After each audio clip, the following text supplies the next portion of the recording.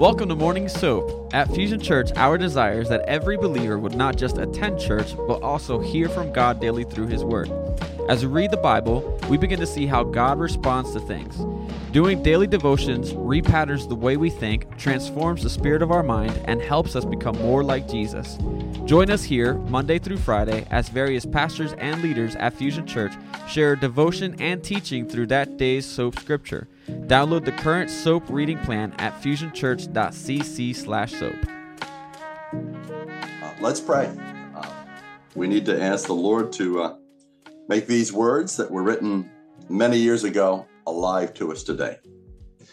So, Father, I want to thank you for each one of my brothers and sisters that has got up early. And to me, that says they're hungry.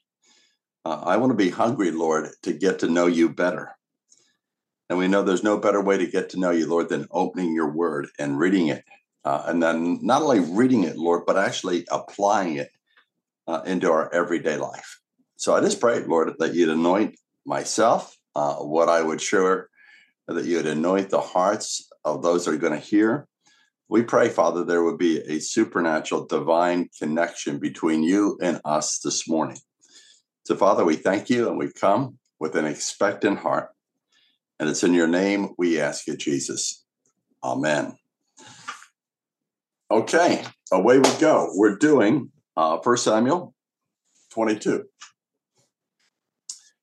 So David departed from there, and he escaped to the cave of Adullam.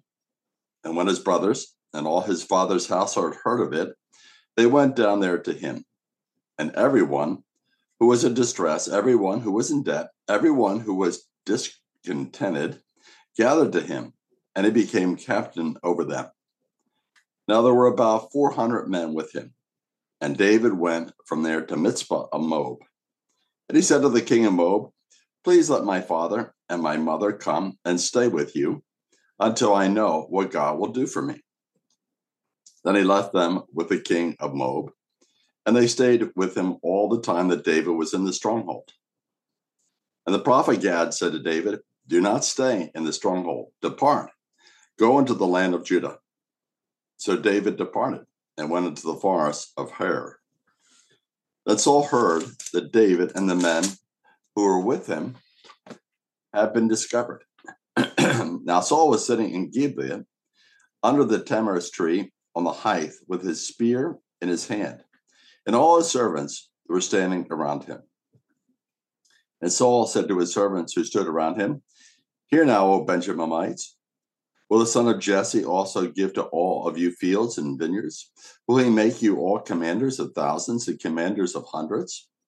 For all of you have conspired against me so that there's no one who discloses to me when my son makes a covenant with the son of Jesse. And there's none of you who's sorry for me or discloses to me that my son has stirred up my servant against me to lie in ambush, as it is this day." Then Doeg, the Edomite, who was standing by the servants of Saul, answered and said, "I saw the son of Jesse coming to Nob, to Abimelech, the son of Abital. And he inquired of the Lord for him, gave him provisions, and gave him the sword of Goliath the Philistine." Then the king sent someone to summon Abimelech, the priest, the son of Abihud, and all his father's household, the priests who were in Nob, and all of them came to the king. And Saul said, "Listen now, son of Abihud." And he answered, "Here I am, my lord." Saul then said to him, "Why have you and the son of Jesse conspired against me, and that you have given him bread and a sword, and have inquired of God for him, that it should rise up against me by lying in ambush as it is this day?" Then Abimelech answered the king and said, "Who among all of your servants is as faithful as David, even the king's son-in-law, who's captain over your guard, and is honored in your house? That I just begin to inquire of God for him today? Far be it from me. Do not let the king impute anything to his servant, or to any of the household of my father, for your servant knows nothing at all of this whole affair." But the king said, "You shall surely die, Abimelech, you and all your father's household.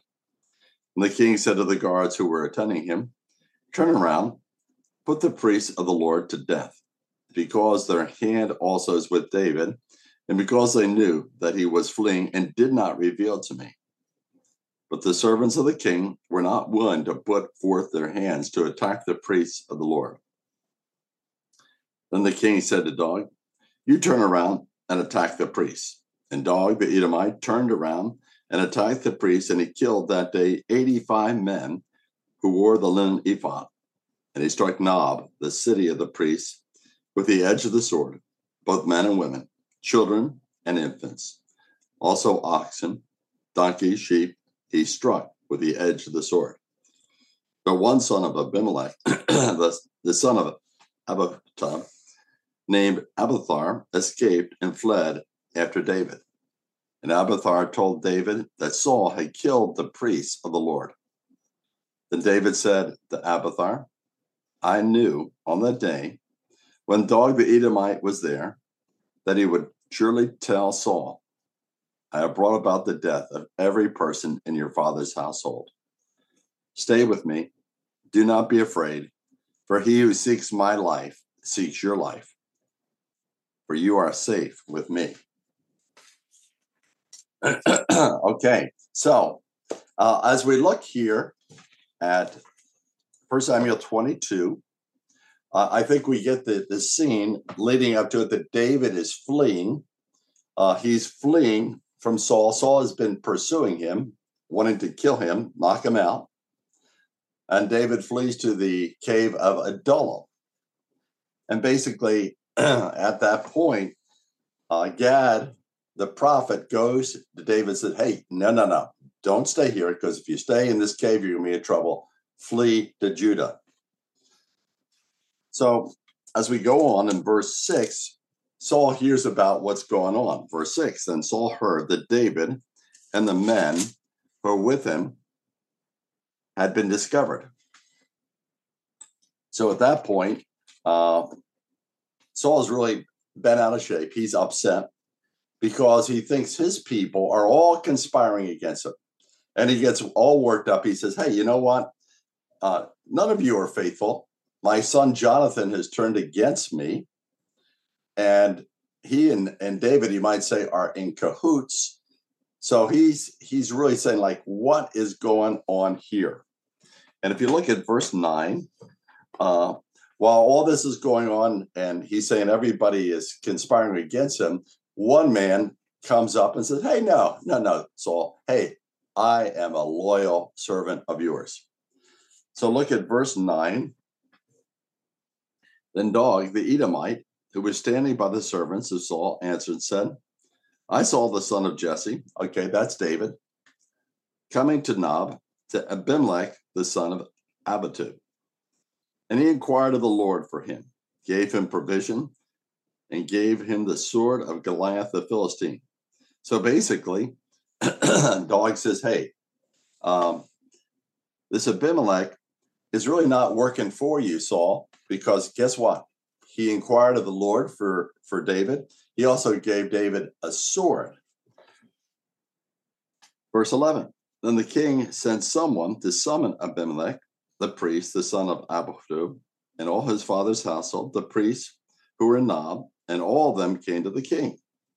So basically, he's saying here that they're all summoned. 12. And Saul said, listen now, son of Abitub. And he answered, here I am, my lord. And Saul then said to him, why have you and the son of Jesse conspired against me, in that you have given him bread and a sword, and have inquired of God for him, that he should rise up against me by lying in ambush as it is this day? So Saul's really kind of getting very paranoid at this point.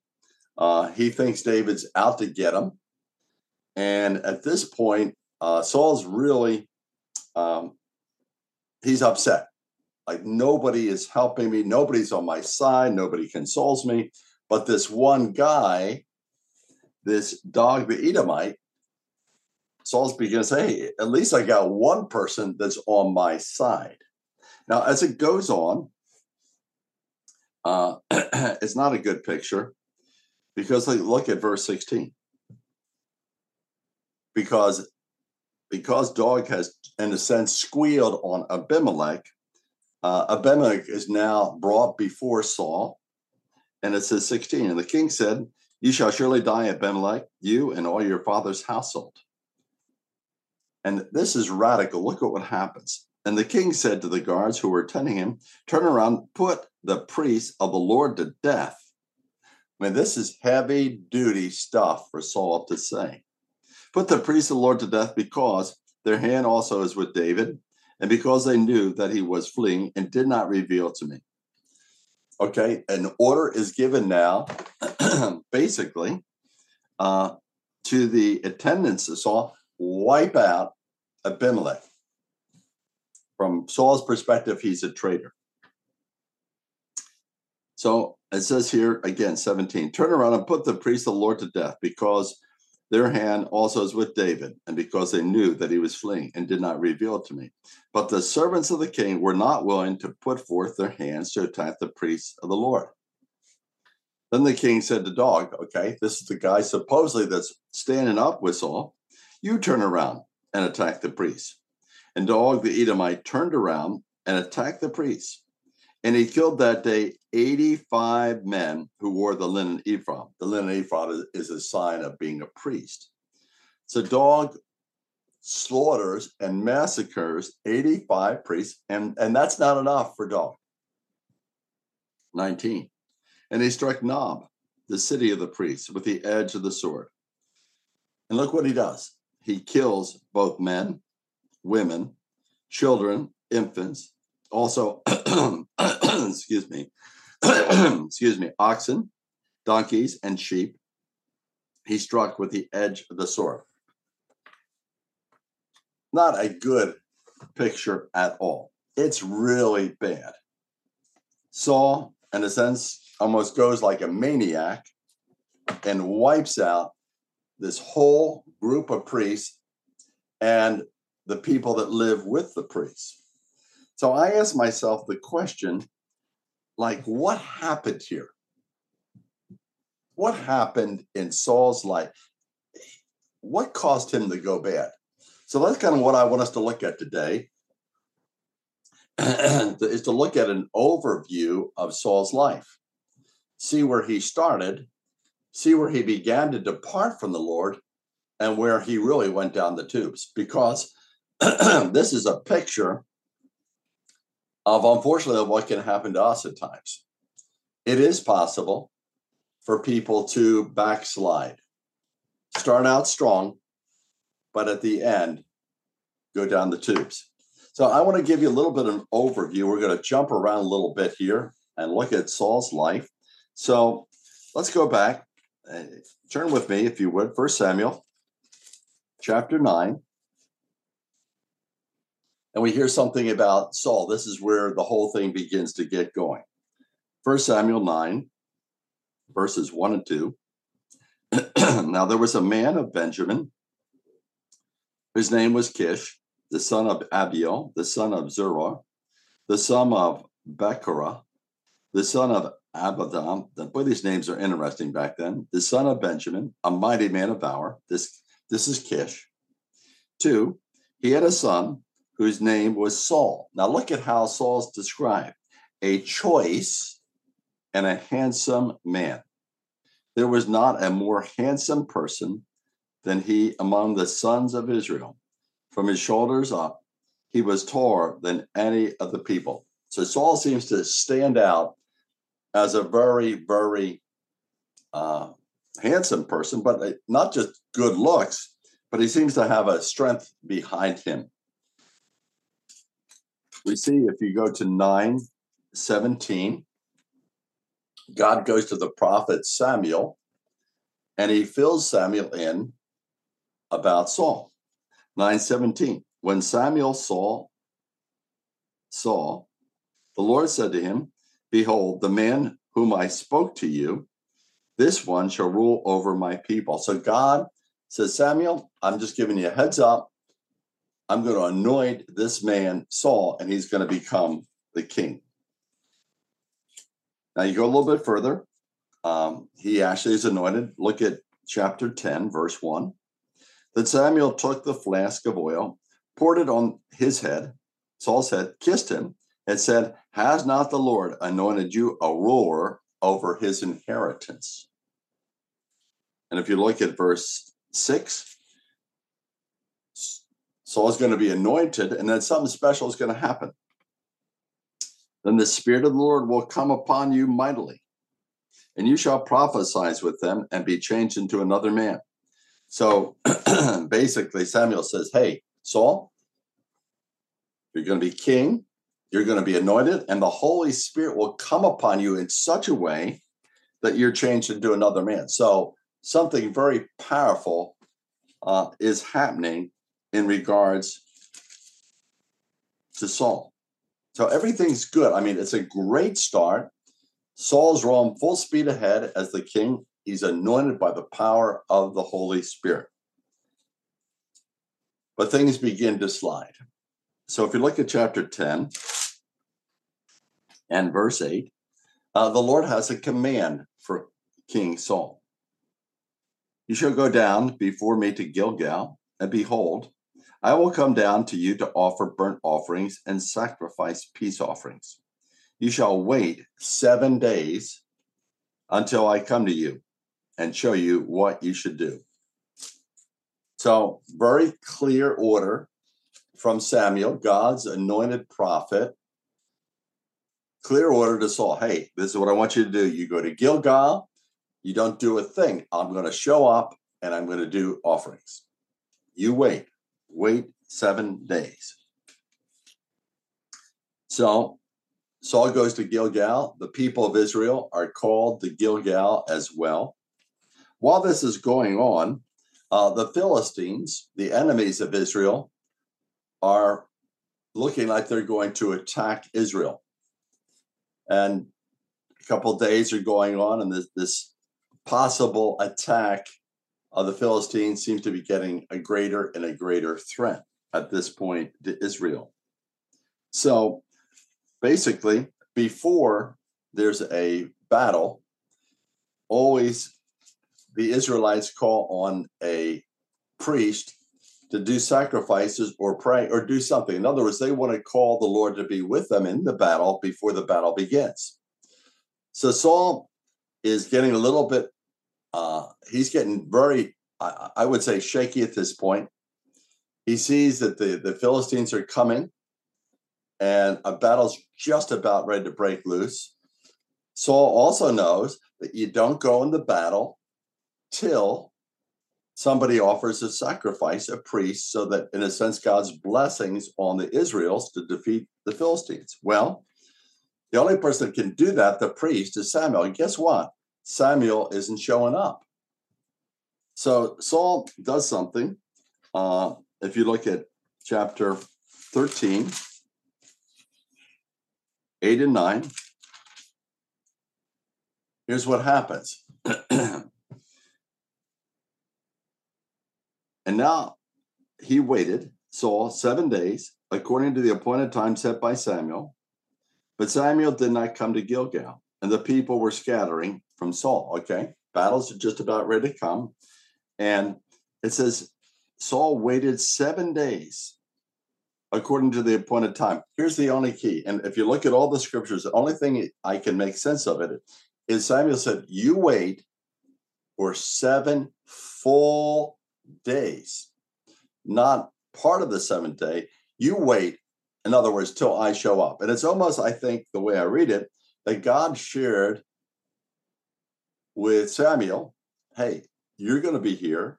You need to do the sacrifice before the battle. And in a sense, God's putting a major test to Saul. Will you trust me, Saul?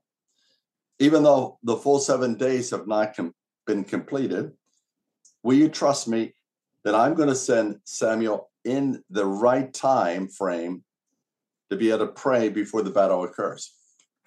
But Saul basically does not obey God. He panics, and instead of waiting for Samuel, he takes matters into his own hand. Look at this, verse 9. chapter 13:9. So Saul said, bring me the burnt offering and the peace offerings. And he offered the burnt offering. So he took matters into his own hands, and look what happens. 10. And it came about as soon as he finished offering the burnt offering, that behold, Samuel came, and Saul went out to meet him and to greet him. But Samuel said, what have you done? And Saul said, because I saw the people were scattering for me, and that you did not come within the appointed time, that the Philistines were assembling at Michmash. Therefore I said, now the Philistines will come down against me at Gilgal. I'm not asked the favor of the Lord, so I forced myself and offered the burnt offering. So he shares this with Samuel, and Samuel is not a happy camper. Samuel said to Saul, you've acted foolishly. You've not kept the commandment of the Lord your God, which he commanded you. For now, the Lord would have established your kingdom over Israel forever. But now your kingdom shall not endure. The Lord has sought out for himself a man after his own heart. And the Lord has appointed him as ruler over his people, because you, here it is, have not kept what the Lord commanded you. Samuel said, hey, Saul, you dropped the ball. I said, wait till I show up, and you didn't wait. And, it's kind of a scary thing, because King Saul had such responsibility. God held him to a very strict regimen, because he was to set an example for the people. And here what happens, basically, he disobeys the Lord, and there's a tragic consequence. And the consequence is he's going to lose the ability to be the king of Israel at that point.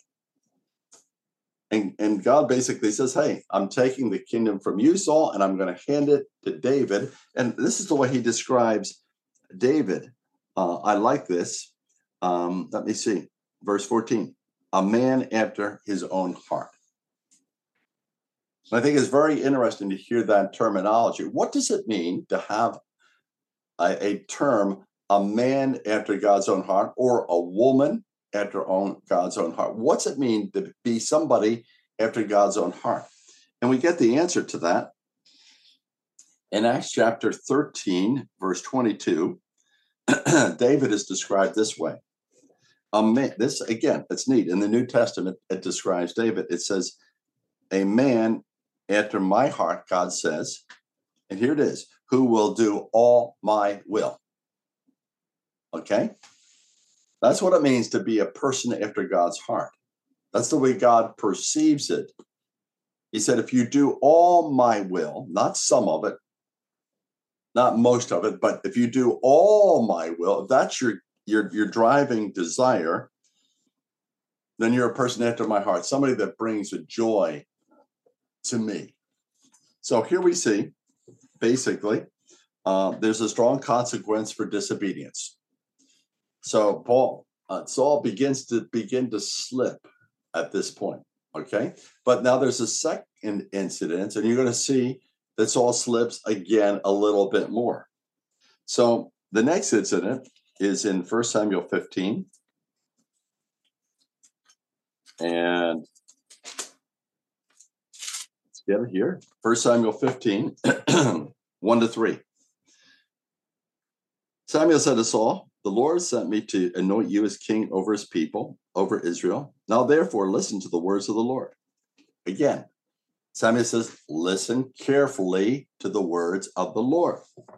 Thus says the Lord of hosts, I'll punish Amalek for what he did to Israel, how he set himself against him on the way while he was coming out from Egypt. Now go and strike Amalek and utterly destroy all that he has. Do not spare him, but put to death both man, woman, child, and infant, ox, sheep, camel, and donkey. And a lot of people wrestle with, wow, that's cruel. Why would God just say wipe out the entire gang? I think there's two reasons. Number one, from what we know from history, these people, the Amalekites, were just ruthless people, idolatrous people, sexually promiscuous people. And I believe research many times has said that they had like syphilis, they had all these sexual diseases. And I think God said the only way I can preserve my people Israel, I have to wipe out this group of people, because number one, if my people interact with them, they're going to get sexually basically distorted from these Amalekites. Not only that, these Amalekites are going to lead my people to worship foreign gods. So the only way I can protect my people, in a sense, is that this group has to be wiped out. So God says to Saul, go and wipe them out. So look at verse 7, chapter 15:7. So Saul defeated the Amalekites, Ben Havilah, as you go to Sur, which is in the east. And he captured Agag, the king of the Amalekites, alive, and utterly destroyed all the people with the edge of the sword. But, so he does some of what God told him to do, but Saul and the people spared Agag and the best of the sheep, the oxen, the fatlings, the lambs, and all that was good, and were not willing to destroy them utterly, but everything despised and worthless that they utterly destroyed. So basically, Saul wipes out some, but he saves the king, doesn't kill him, and some of the choice spoiled of the animals. Look at 10. Again, the Lord fills the word into Samuel. The word of the Lord came to Samuel saying, this is 11, I regret that I have made Saul king, for he has turned back from following me. He has not carried out my commands. And Samuel was distressed and cried out to the Lord all that night. And then Samuel goes right to Saul, and Samuel confronts him head on. Look at this, verse 18 of chapter 15. Samuel's addressing Saul. Lord has sent you, Saul, on a mission and said, go and utterly destroy the sinners, the Amalekites, and fight against them until they're exterminated. Why then did you not obey the voice of the Lord, but rushed upon the spoil and did what was evil in the sight of the Lord? And Saul said to Samuel, I did obey the voice of the Lord and went on the mission which your Lord sent me, and I have brought back Agag, the king of the Amalekites, and have utterly destroyed the Amalekites, the people. But the people took some of the spoil, sheep and oxen, the choicest of things devoted to destruction, to sacrifice to the Lord your God at Gilgal. And then Samuel really points the finger at him and says this, has the Lord as much delight in burnt offerings and sacrifice as in obeying the voice of the Lord? Behold, to obey is better than sacrifice, to heed than the fat of rams. And then he goes here, for rebellion, that's disobedience, okay, to God's command. For rebellion is as the sin of divination. Divination is, in a sense, trying to discern things from the devil. Rebellion is as the sin of divination, and insubordination is iniquity and idolatry. Because if you rejected the word of the Lord, he has rejected you from being king. Wow. So, basically, things really go south because of that disobedience. In 1 Samuel 16:14, it says, now the Spirit of the Lord departed from Saul, and an evil spirit from the Lord terrorized him. And one last thing. So we see incident number 1 of disobedience, incident number 2 of disobedience, and here's number 3. Last week we saw the battle of David and Goliath. He overcomes Goliath with this stone, knocks him out, and there's a celebration when David wins the day. If you look at 1 Samuel 18, and look at verse 6. And it happened as they were coming after the victory, when David returned from killing the Philistine, that the women came out of all the cities of Israel singing and dancing to meet King Saul with tambourines and with joy and with musical instruments. And note what the women are doing. And the women sang as they played and said, Saul has slain thousands and David his 10,000s. Then Saul became very angry, for the saying displeased him. And he said, they have ascribed to David 10,000s, but to me they've ascribed thousands. Now what more can he have but the kingdom? And Saul looked at David with suspicion from that day on. So he's very jealous Again, you can see the downward spiral. Disobedience. Now he's getting very jealous of David. And I can just see a spiral down.